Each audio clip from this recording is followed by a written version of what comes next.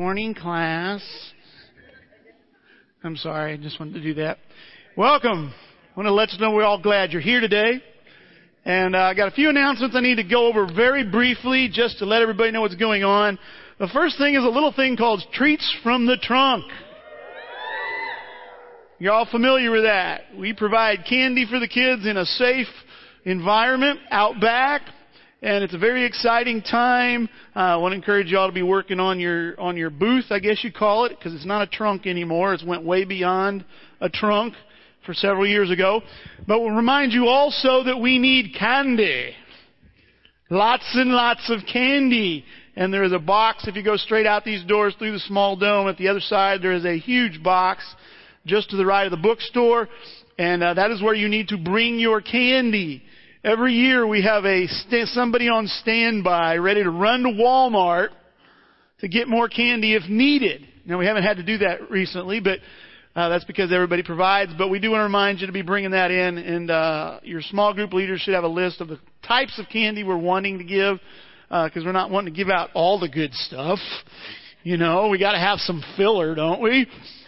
And but we do want some good stuff. So we want to remind you that. The other thing, guys, is the men's retreat is coming up in November. Thank you, James. Oh, that was Michael. Oh, I thought it was James. Well, that was out of character for him. Men's retreat, November 14th and 15th up at Lake Williamson. Remind you about that, guys. You go to the small dome, or the information booth in the small dome. I don't know if sign up is there yet. But guys, be planning ahead for it. I always encourage the guys that are in my group, if you can, to grab the afternoon off or even the whole day and just try to make a little bit more relaxing time of it. Actually make it a retreat. And it's just a good time to hang out with other guys that are trying to follow Jesus. And we want to encourage that. Anyway, we are in the middle of a lesson series on the Sermon on the Mount. In fact, it's more than a sermon series. We're in a study as a church of the Sermon on the Mount. And this is going to continue on through the end of the year. Tim and I guess Alan will be here in a few weeks. We're taking turns speaking about the Sermon on the Mount and going through it. Our small groups are reading a book called Living Jesus by Randy Harris. If you're interested in that, I believe there's still some in the bookstore out in the small dome. And guys, we just really convicted. I mean, a few years ago, I was talking about Greater Alton. I said, guys, we have an epidemic of immaturity. And what it was, we had people who were religious, by and large, but we weren't maturing. I mean, we were doing religious things. We were going through the motions. We were good people. We were here on Sundays. But by and large, our relationship with Jesus wasn't growing deeper and deeper. We weren't becoming more and more like Jesus. And it was all over the place. One of the characteristics that came out of that is that we found we had a real weakness when it comes to reconciling when there was conflict. That we weren't people who knew how to make peace with each other the way Jesus told us to. And these are all things that are taught in the Sermon on the Mount. I like to refer to it as basic Christianity, or Christianity 101. It's found in Matthew chapters 5, 6, and 7. And I'm beginning to believe that everything else Jesus did after this and taught about this was just pointing back to what He taught in the Sermon on the Mount, and was trying to give us a further understanding of it, an explanation of how to live it. And guys, that's what we really want to be. I mean, John chapter 8, Jesus said that if you're really my disciples, you'll hold to my teachings. And we want to be a group of people who really follow Jesus, who aren't just saying that and claiming the name of Christ and calling ourselves a Christian. We want to be people who apply what God's Word has to say. And guys, that's what this is all about. We're trying to get back to some basics. And guys, I guarantee, I'm excited about it. I am very excited. The more I get into all this, I'm reading on my own, I'm reading the book, I'm leading a small group. And Alan has some, Alan, last week we referred to him. He is officially known now as the theologian. Okay, if Alan, the guy who was up here leading songs, he's one of the three elders, and he studies deep. And he has some additional study notes that he's emailing out to us. And if you want to get your hands on those, you can. Just ask around. And we'll be happy to email them to you, and you can have those as well. But guys, it's exciting when you look at what God's Word has to say and you see how it applies to you. Do you know that? Now, I'm a believer that God will speak to you. Now, that may sound a little nuts, but it is the truth. I believe when you are sincerely seeking God and you're looking through the Bible, He'll say things like, would you pay a little closer attention to that? He'll say, would you read that again? And this time, read it thinking about yourself instead of somebody else. You know, He does that. It is so incredible. I believe that's the power of the Holy Spirit. It said that the Holy Spirit would lead us into all truth. And guys, that's what the Word of God's there for. It's not to pass a test. It's not to have the right doctrine. It's there to live. And that means that every one of us as individuals have to look at what God's Word has to say and say, I want to do that. And sometimes we don't see how to do that. And God will sit there and you'll be reading and He'll say, I think you have a problem with this. What? Yes, let's give some attention to that. And so guys, I see that beginning here at Greater Alton. I see that going on through this study. And I'm excited about it because I believe that's what God wants us to be. That's the kind of people that God wants us to be, is the kind that look at what He has to say and take some action on it. Today we find ourselves, we're looking at Matthew chapter 5 and verse 7, which is another one of the Beatitudes, and it simply reads this: God blesses those who are merciful, for they will be shown mercy.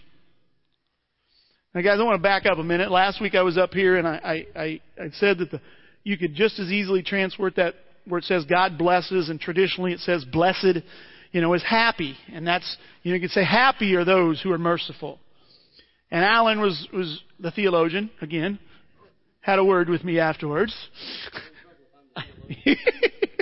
And he's a theologian, looks for the deep things of God, and he's a Cubs fan. You want to see true faith embodied, you look at Cubs fans, okay? Always next year, wait, our time will come, and they believe it. I don't care about a stadium. Anyway, he had a word with me, and what he was saying is, Gary, he's uncomfortable with this happy is. And I said, well, he says, well, I like to think about, instead of saying blessed or happy, he says, you're in a good place when. You're in a good place when you're merciful. You're in a good place when you hunger and thirst after righteousness. And guys, it's really, there's a lot of semantics there. Is one better than the other? He's just saying he likes that better. You're in a good place. And I think it's very accurate. That you can say, you're in a good place when you are merciful. I believe you'll be happy. Or you're much more prone to be happy, let me say that, when you are a merciful person. And what we're going to be talking about this all today. And looking what it is. But I want to start out here. And this isn't on your notes, but it should be up on the screen. I always find it helpful just to look at the definition of the word we're looking at. And when you look at the English definition of the word mercy, this is what you come up with. If first of all they say mercy equals compassion. And then I put the definition of compassion there. It says compassion is a feeling of sympathy and sorrow for another who is stricken by misfortune. And I think this is significant. It says it's accompanied by a strong desire to alleviate the suffering. It's not just, I feel bad because you're going through that. It's, I want to do what I can to help. And it goes on, it says compassion or kindly forbearance. Forbearance is abstaining from the enforcement of a right. Okay? Shown toward an offender or other person in one's power. And guys, what that means is, in a simple way, when you look at all this, the way I like to say it is mercy is I'm willing to give up my rights to help somebody that's in need. That's what it is. I have the right to something, and there's two aspects of it that generally fall under. One is forgiveness. That makes sense, right? You're going to show mercy, you're going to forgive somebody. If somebody's violated you and somebody's offended you, they're in need of forgiveness. And you're willing to give up your right to justice in order to forgive. Guys, the other is the idea of generosity. When you are helping somebody else that's in need financially, you are taking what you have a right to, your money, and you are helping somebody else to meet their need. Guys, and you're not trying to judge them. I mean, it's absent of judgment. You may be correct in your judgment. Well, they blew all their money and now they're in this situation. Well, you'd hate to blow all your money, so you're having mercy on them. You're giving up your right to help their situation. Now, there may be times when what they need is to deal with the consequences of their situation. I understand all that. But guys, what we want to talk about today and what we want to look at is what does merciful look like? And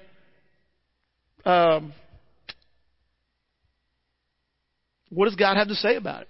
Guys, I want to look at your notes there. I put down there on the mercy is in contrast to justice. Okay? See, justice equals not violating someone else's rights, where mercy is the surrender of my rights. I don't know if you guys have heard about it, but there's a bit of an uproar across the river right now in St. Louis area, specifically in the Ferguson area. I don't know if you've heard about this or not. Okay, but there is a lot of protesting going on, and there is a lot of uneasiness. And guys, what do you hear them yelling for? Justice. Justice. They are demanding justice. And I don't want to get into any of the whole situation. The only thing I want to say about it is I don't think we really have all the facts. That's all I can say about it. And that's the gist of it. But what you hear is that they are demanding justice. And what they are literally saying is our rights are being violated. And we're not willing to give them up. And I understand the backdrop to that where they say they have been violated for years. And I've seen the proof of that or heard the proof of that. But they're demanding their rights. I don't hear anybody asking for mercy. I just say, guys, it's a contrast because I think I got, that makes mercy un-American. Okay? In America, what is it? Pledge allegiance. How does it end? And justice for all. See, guys, the idea of being merciful and of mercy taking place is really un-American. It's not what you hear when you go out these doors and you listen to your radio and you watch your TV. The idea of offering mercy and receiving mercy it gets very little airtime. What you hear is justice and justice being demanded. And guys, I want to point this out because America claims to be a Christian nation, but we're really not trying to be like Jesus. You know that? We get those two confused. We get those two confused very often. And as Christians who are trying to follow Jesus, we can get caught up in following what the world offers us and what America tells us instead of what Jesus tells us. And guys, I think it's important that you take note of that. Now, when you look at you look at mercy, I believe there's a story we have to read. It's in Matthew chapter 18. And it's the parable of the unforgiving debtor. That's the way it's titled. God didn't call it that, but people have called it that. And I want to read through that, and I want this to be a backdrop for as I'm talking, because I'm going to refer back to it at times. And I believe, honestly, you want to know a commentary on mercy, this is it. This is it. It says, Then Jesus came to him and asked, Lord, how often should I forgive someone who sins against me? 7 times? No, not 7 times, Jesus replied, but 70 times 7. Now, Jesus isn't saying literally 490 is the number. Okay, that was their way of saying without end. He could say infinite times is what it means. He goes on, not 7 times, Jesus replied, but 70 times 7. Therefore, the kingdom of heaven can be compared to a king who decided to bring his accounts up to date with servants who had borrowed money from him. In the process, one of his debtors was brought in who owed him millions of dollars. He couldn't pay, so his master ordered that he be sold, along with his wife, his children, and everything he owned to pay the debt. But the man fell down before his master and begged him, "Please, be patient with me, and I will pay it all." Then his master was filled with pity for him, and he released him and forgave his debt. But when the man left the king, he went to a fellow servant who owed him a few $1,000s, grabbed him by the throat, and demanded instant payment. His fellow servant fell down before him and begged for a little more time. "Be patient with me and I will pay you back," he pleaded. But his creditor wouldn't wait. He had the man arrested and put in prison until the debt could be paid in full. When some of the other servants saw this, they were very upset. They went to the king and told him everything that had happened. Then the king called in the man he had forgiven and said, "You evil servant, I forgave you that tremendous debt because you pleaded with me. Shouldn't you have mercy on your fellow servant just as I had mercy on you?" Then the angry king sent the man to prison to be tortured until he had paid his entire debt. That's what my heavenly Father will do to you if you refuse to forgive your brothers and sisters from your heart. You see, guys, this is, again, I'm going to refer back to it, and I just want to point out one thing that I don't really cover in the rest of the notes. And it's kind of, you just need to understand it. And that is, God's going to be as merciful with you as you are with other people. I mean, that is it. And I mean, it goes, people typically ignore the last couple verses there. And what he says is that the angry king sent the man to prison to be tortured until he had paid his entire debt.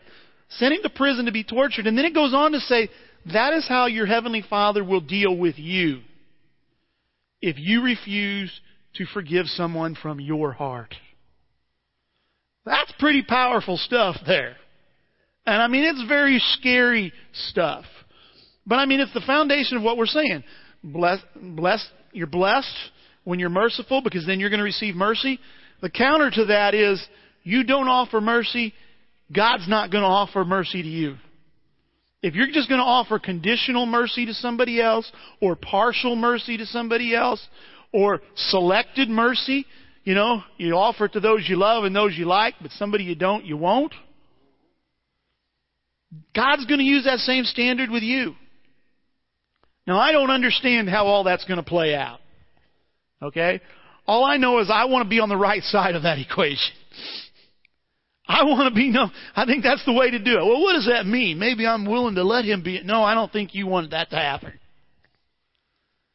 The idea is to make it, listen, you have to decide, I want to be a merciful person. Now I want to start out today, and I want to look at merciful versus unmerciful. Okay, well, let's kind of contrast these in real world sense and look at what they have to say. Now, before I do that, I want to read a passage that is not on your notes, because I will refer back to it repeatedly.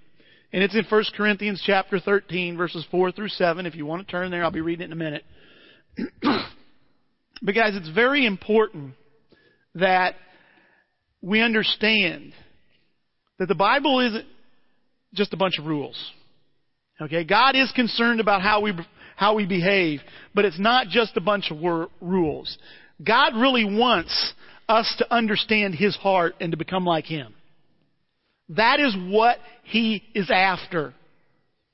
Now guys, with that being said, He said that everything else depends on two things: loving God and loving people. You see, guys, that's the heart of God. He has a desire for relationship with people. That means we should. He loves people. That means we should. We need to have His heart. And guys, that's why I chose this passage, and you'll see why, because it parallels on. But let me read this to you. You've heard it at weddings. Hopefully you'll see it in a new light. It says, love is patient. Love is kind. It does not envy. It does not boast. It is not proud. It does not dishonor others. It is not self-seeking. It is not easily angered. It keeps no record of wrongs. Love does not delight in evil, but rejoices with the truth. It always protects, always hopes, always trusts, always perseveres. Guys, let's look at this and we'll talk about it. Merciful versus unmerciful. The first one I want to look at is that a merciful person overlooks offenses, while the unmerciful is easily offended. Oh, he made that work. Guys, there's a proverb here in it's not in your notes, it's Proverbs chapter 17, verse 9. It says, whoever fosters love covers over an offense, but whoever repeats the matter separates close friends. You see, guys, you want to know, I think one of the ways you want to know if you are willing to offer mercy is how easily you are offended. The truth of the matter is, we have all got wounds, and I like to call them triggers, that like to trigger our emotions. Just like an addict has triggers that triggers them going back to the drug of their choice. We all have emotional hurts, wounds, whatever you want to call them, that when they are sensitized, when somebody steps on them, when somebody throws salt on our wound, we go into a tizzy pretty quick. You know, it may be that respect is your issue. You're fine. Somebody can take your money. Somebody can break your things, material things. But if they show you disrespect, they better watch out. Okay? Everybody has something like this. And what they do. One of mine is lonely. If I feel lonely, if somebody does something that makes me feel left out or makes me feel stupid, I'm going to have a struggle with being depressed. Is what it's going to be. That's my trigger. That's where I go. Other people, they lash out in anger. They get their trigger pushed, and guess what? They lash out in anger. They're easily offended. And everybody has something like this. See, but if you're a merciful person, guess what? You understand that when somebody lashes out at you, you understand, hey, they're just like me, and they need mercy just like me, and you don't get nearly as upset. Does that make sense? Guys, that's where you're at. Some of us, we run around like referees. You know, one of the problems with it, do we have any NFL fans in here? I know it's playoff time, but NFL fans, one of the problems, how many of you think it's a problem with the NFL right now? They're throwing too many flags. Turn on the radio. Turn on the radio and your sports talk radio, and they're talking about what's the problem with the NFL. They're throwing too many flags. They're trying to protect the players is what they're doing. They've decided they've let them go too far in years gone by, and now they're trying to rein them back in. And there's flags being thrown all over the place, and it is so annoying. Have you ever been around somebody that's like that? You know, you're going along and everything's fine, and then all of a sudden they get real sullen and withdrawn, maybe leave the room, maybe leave the group. And guys, they're offended. And they run around throwing flags, emotional flags. You've hurt me. And the problem is they haven't learned how to be merciful. That's part of the problem. Let me say that. There's an opportunity there to learn mercy. But guys, when you're offering mercy to people, you don't get as offended. That's the way that works. Second one, guys, and this is pretty self-explanatory, is that a merciful person is forgiving and an unmerciful person is unforgiving. That's it. Now, we're not here to talk about forgiveness and define it and talk about how to do it. Guys, you know, when it gets down to it, when you look at it realistically, and you've had a problem with somebody, you've had a conflict, somebody has hurt you, you have a question, did I forgive or not? Am I a forgiving person? I don't think very few of us set that as a goal, do they? You know, I heard a preacher one time, he was talking about the fruits of the Spirit, you know, and he was talking about gentleness, and he's like, you know, when I die, I just hope they really think I'm a gentle guy. You know, that's not the way guys think. You know, we've got to choose that. And guys, I think forgiveness is the same kind of thing. We don't deal with it till we have to deal with it. We don't deal with it till we think we're supposed to forgive somebody. But guys, if you're going to be merciful, forgiveness needs to be a part of your character. It needs to be. Second thing here, guys, our next one, is that a merciful person investigates, while an unmerciful person judges. Oh, hello. You see, guys, in that passage that I just looked at, in 1 Corinthians 13, it says, love does not delight in evil, but rejoices with the truth. It rejoices with the truth. See, my basic problem with a lot of what I hear in Ferguson is that they've already decided, they don't have all the facts, but they've made a judgment on what the truth is. Okay? And I'm not saying a wrong wasn't done there. But I'm saying they've made a judgment without the facts. And I love it. You hear a commentator, he'll say, well, we don't know that yet. We don't know this yet. See, guys, and that's the case, is you've got to decide how you want to be. Are you going to be one who's willing to investigate? Are you going to give the benefit of the doubt? When you hear somebody said something and you're offended, do you say, well, I need to find out what really happened? Or you just instantly get upset? One of the things, I can't tell you, rarely does a week go by that I do not have a conversation with somebody and they're talking about a situation. And so I said, well, did they say that to you or did you hear that? Well, I heard that. Oh, so-and-so told me. Oh, well, maybe you need to go to the source. Maybe you need to find out, because right now you're making a judgment and you've made an assumption and a judgment based off that assumption, and your assumption could be wrong. And I love it. I can't tell you how many times Alan and I have had this conversation, and he's all upset, and he comes back and he goes, yeah, I was wrong. You know, guys, when you investigate, you find out. How many times have you thought you heard something, or you heard something, and when you did the investigation, you found out you were given misinformation? Has that ever happened? You know, which time this morning has it happened? You know, I cannot begin to tell you. You know, one of the bigger struggles in my marriage is communication. I think I do a pretty good job. Susan doesn't receive communication the way I send it. And what I'm learning is my kids are the same way. They're just like their mother.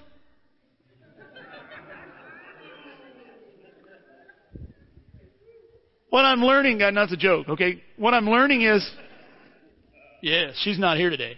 I can say what I want.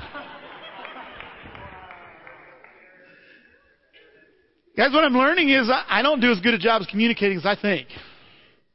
You know, I spoke with my son. I said, hey, I need to know what hours you're going to be available to work with your school schedule. Okay.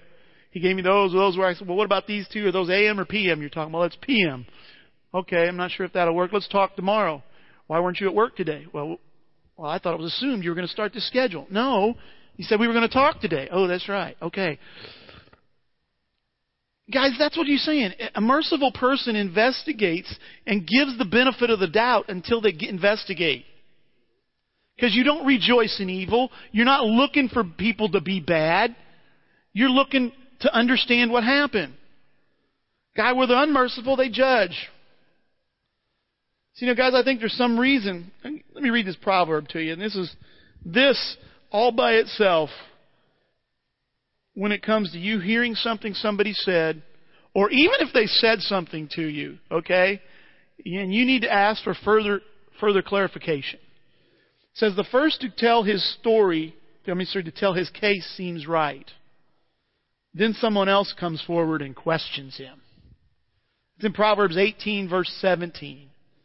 And guys, what it is when you first hear something, it sounds right. It sounds, yes, I can see that happening.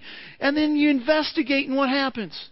See, mercy says what? I don't want there to be something between us. So I'm going to investigate, and I'm going to have the benefit of the doubt. And even if it proves to be true, if what I heard is true, my posture is going to be one that says, instead of throwing flags. It's just going to simply say, man, that hurt. Or, wow, why'd you say that? Or do you think that's right? It's going to be merciful to where they are versus you executing judgment. And guys, a lot of times when judgment, we all have to make judgments, don't we? I mean, we can look at things as right or wrong. The real problem with judgment is when you pronounce sentence. You know what I'm saying? I mean, I can look and you can do something wrong to me and I can go, yeah, that was wrong. But the problem comes when I pronounce a sentence on you. That means you cannot be close to me. That means I cannot trust you. That means I will keep my distance from you. That's where judgment becomes an issue. Let's move on. The next one, guys. A merciful person is patient, while an unmerciful person is impatient. And that gets back, this may be a little bit redundant on what we just talked about. Sometimes investigating things takes time. That takes patience. That takes not getting yourself all worked up. While impatient, what? Reacts quickly. Moving on, guys, and this is one of the next ones that I was just talking about, is a merciful person reconciles with people, while an unmerciful person stews. Sometimes I feel like we're human crock pots. You know what I'm saying? Turn it on low and just let it simmer, and we'll be at a boil before you know it. You know, and not only will it may take us a little while to get there, we will stay there for a long time. Because that's what a crock pot does. You see, guys, which are you more interested in? We talked about earlier about having the heart of God. God has a heart for reconciling with people. That's why He sent Jesus to die on the cross, because He said, I don't want there to be anything standing between us. I want to have a relationship with you so bad, I'm willing to let my Son die this horrific death on the cross for you. That's the heart of God. I'm willing to, Jesus said, because He was God too, He says, I have a heart to reconcile people, so I'm willing to quit being God. I'm willing to give up my rights as God so that I can reconcile you to me. So, you know, guys, an unmerciful person says, no, my rights have been violated, and I'm not letting go. I'm going to stay unreconciled with whoever I'm bothered with. I am going to stay divided from whomever I'm bothered with. There it is. You see, guys, the verse, again, going back to 1 Corinthians 13, it says love always protects, always trusts, always hopes, always perseveres. You see, if you're going to have a heart to be reconciled with people, that's what you're going to have to do. You're going to have to trust, and you're going to have to hope, and you're going to have to persevere. Because the reality of the situation is, people don't change overnight. Is any married person in here have something their spouse does they've done for years? Yeah. That is just the truth of the matter. Every one of us, if you're married, your spouse has something on you. You know, whether it's simple like you won't put your clothes in the hamper or you're sarcastic. And the truth is, they're not going to change that overnight. The important stuff, they're not. The question is, are you going to have a heart to persevere? And that's going to be determined by if you have a heart to reconcile. Or do you have a heart that says, I'm just going to stew on it. I'm going to claim hold of my rights and claim them, and I'm not letting them go. Guys, a few years ago, I used to say that Greater Alton had an epidemic of immaturity.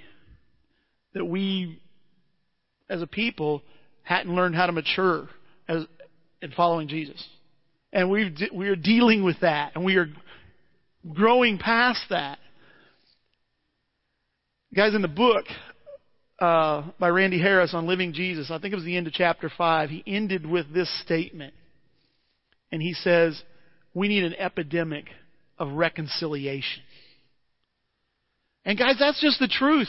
What if we are known as a group of people that don't let things bother us, that don't let things get between us, that help relationships grow? Churches are known for one big thing besides gossip. It's dividing. That is it. Now, I understand that not everything can be brought, and I know there's two parts to every story, and sometimes things can't be brought in a deal. But what's your heart? Where is your heart? Do you have a heart? I mean, that was one of the things that challenged me in my maturity growth a few years back was I didn't have a heart to reconcile. When I got divided with somebody, it was like, okay, on them. Their problem. And I didn't have a heart to reconcile them, to look at my part of the problem. Finally, guys, the last one here is the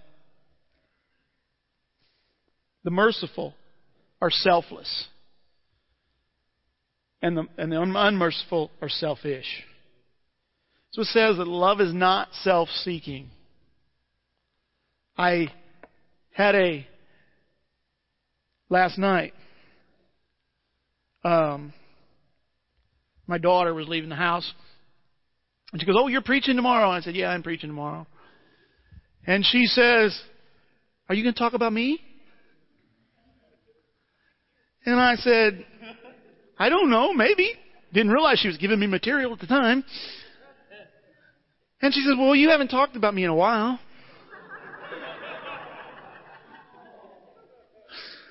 Well, you know that's not why they have me up there. And so I just thought I'd share here just for fun. This is the ringtone I have for my daughter, okay?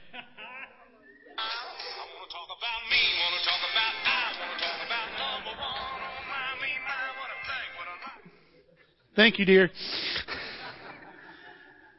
Guys, that's fun, but the truth of the matter is, by nature, we are all selfish human beings. We care about ourselves first. That is the way we are. When we become selfless, it's a choice. You know, when you look at a group picture, and you're in it, who do you look for first? You look for yourself. How many have ever bought a newspaper because you heard your name was in the paper? You know, when I used to be in high school, my name was in there, I'd underline it. Guys, we want to care about us first. And guys, that's what you got to understand. If you're going to be unmerciful, you can't seek what you want. You've got to be willing to give up your rights. If you're going to be merciful, you have to be willing to give up your rights. That means you're not out for what you want. You're not out for what you want.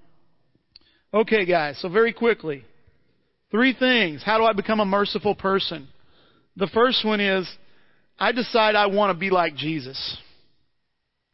Now, that sounds really basic, doesn't it? Guys, I want to just tell you, this isn't a given for a person who claims to be a Christian. Do you know that? I mean, when you say the word Christian in America, it means all kinds of things. And it is not a given when a person says, I'm a Christian, or I'm a follower of Christ, or I'm a disciple. It does not mean that they have made a conscious decision to be like Jesus. And I say that as one who was guilty of that for a number of years. I tried to follow rules. I tried to perform. I tried to do what people in the church thought I should do. I tried to be a leader. But a handful of years ago, I realized I didn't have it as my goal to be like Jesus. You see, because there's some things about being like Jesus I'm not really in favor of. You got anything like that? You know, that whole dying thing, I'm not in favor of. Dying painfully, I'm less in favor of. Okay, persecuted, I don't like that idea. But guys, there's other things that are less like we just talked about. Jesus being gentle.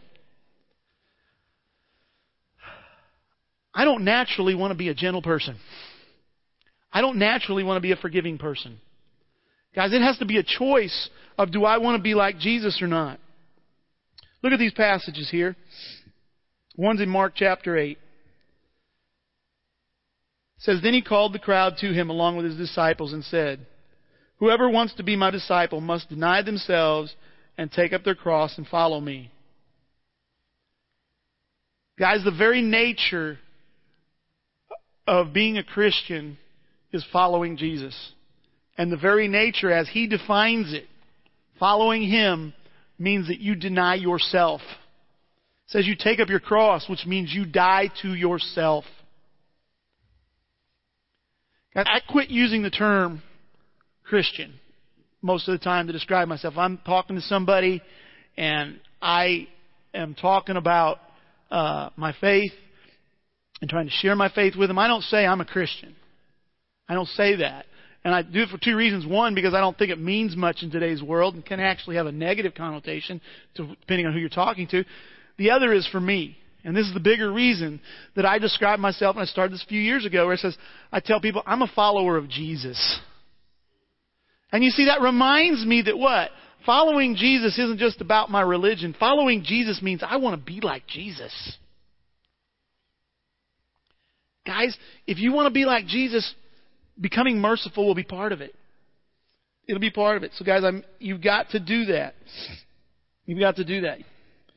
Let me read a passage of Scripture here, guys, that just challenges this idea of being like Jesus and being merciful. This is in Romans chapter 12, verses 17 through 21. It says, do not repay evil for evil. Be careful to do what is right in the eyes of everyone. If it is possible, as far as it depends on you, live at peace with everyone. Do not take revenge, my dear friends, but leave room for God's wrath. For it is written, it is mine to avenge, I will repay, says the Lord. On the contrary, if your enemy is hungry, feed him. If he is thirsty, give him something to drink. In doing so, or in doing this, you will heap burning coals on his head. Do not be overcome by evil, but overcome evil with good. Guys, that last sentence there, I'm willing to put up with evil. Okay? I'm willing to put up with evil. But overcoming evil with good and doing good for my enemies, I'm not particularly fond of that. Guys, that's what following Jesus... And I bring this up because how committed are you to being like Jesus? That's the question I leave you with on this point, is have I really decided that I want to be like Jesus? See, normally, guys, we only want to be like Jesus when it benefits us. But guys, giving mercy is a test. And you're not going to pass that test unless you decide you want to be like Jesus. Second thing, guys, and this is key to becoming merciful, and that is you need to focus on the mercy given me. Focus on the mercy given me. What does that mean? Guys, in the parable we read from Matthew 18 as we started today, I'm going to reread an excerpt of it for you. It'll be up on the screen.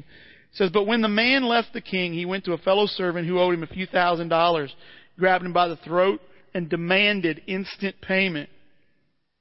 Then the king called in the man he had forgiven and said, you evil servant, I forgave you the tremendous debt because you pleaded with me. Shouldn't you have mercy on your fellow servant just as I had mercy on you? You see, guys, you've heard of 12-step programs. When it comes to becoming merciful, there's a one-step program. And that is you need to understand how much mercy God's had on you. That's it. That's all he talks about here. You know, he says what? Shouldn't you have had mercy on your fellow servant just as I had mercy on you? You see, guys, I think very few of us are acutely aware of how sinful we really are. Have been and continue to be. We just don't know that. And honestly, we're probably not very excited about finding out. I was talking with, we were at elders meeting this week, Tim and Alan and I, and we were talking about young men. We can do that because we used to be young men. Young men do foolish things. Is that fair to say? Very fair. It's the old men saying that, young guys, okay? Just so you know that. I often said, I wish I had a video of me as a teenager and as a young man. Because I'd like to see what it really looked like. Now, if I had that video, I probably couldn't watch it all in one setting. And that's not because of time. That was because it would probably disgust me. And I just couldn't believe that I was that bad on what I did and was that foolish and that stupid. But guys, the context of our conversation was very simple. These are young men. This is what young men do. This is what we did. And what is it? All we do is we understand is God didn't wipe us off the face of the planet for the stupid things we did. Okay? He didn't put us in a hole that was so deep we could never get out of it. God had mercy on us. I did not face the consequences for all the stupid things I've done. Guys, what does that do? How does that impact my view of young men in my life now who do foolish things? I have mercy. I understand that, look, we came out of it. I came out of it. Guess what? They can too. They can too. Guys, that's what Jesus is saying here. You want to learn how to be a merciful person. You understand how much mercy I've had for you. That's it. Guys, the question there that I'm leaving you with is, do I see my sin clearly? Do I see it clearly? You want to be merciful to people? You need to see your sin clearly. The last one, guys, the last thing that we need to do if we're going to become merciful is practice giving up my rights. Practice giving up my rights. Anytime that you have a conflict or you have a beef with somebody, you are probably holding on to some right that you feel entitled to. Most likely that is the case. And guys, you've just got to practice giving up that right. You've just got to say, I'm not entitled to that. And let me say something about our rights real quick. My rights aren't always right. You understand what I'm saying? Just because I feel entitled to something doesn't make it right. You know, as a married man, God says I am entitled to a sexual relationship with my wife. Okay? Yeah, it's funny, isn't it? I am entitled to a sexual relationship with my wife. Now, the problem comes in that the problem with that is that before I was ever married, I was exposed to a couple things. One of them was pornography, the printed kind, not the digital kind. I was exposed to pornography, which I was exposed to lust. I learned how to lust and fantasize in my mind. I was exposed to Charlie's Angels in the 70s. Okay? I had these thoughts. I had these ideas. And I made a decision that I was waiting until marriage, and we did. We waited till we were married before we had a sexual relationship. But the problem was I had a very perverted view of what that sexual relationship was supposed to be like. And I had an idea that I was entitled to that sexual relationship the way it was in my mind. And God goes, no, you don't. And I can't tell you guys for how many years I was claiming a right that was wrong. And so guys, and I didn't anything like this, guys. You don't get past it till you start giving it up. And you start realizing, oh, wait, maybe I wasn't entitled to that. Oh, maybe I was wrong about what I expected. Guys, but right now, if you're having a beef with somebody or you're having a problem, you're most likely claiming a right that you need to let go of. And it may be that right is wrong. I don't know that, but that's a possibility you need to understand that exists. You see, guys, this is what it says about Jesus in Philippians chapter 2. It says, you must have the same attitude that Christ Jesus had. though He was God, He did not think of equality with God as something to cling to. Instead, He gave up His divine privileges. He took the humble position of a slave and was born as a human being. You see, guys, Jesus' existence here on earth meant He had to let go of being God. He became a human being in every way, just like we were, or we are,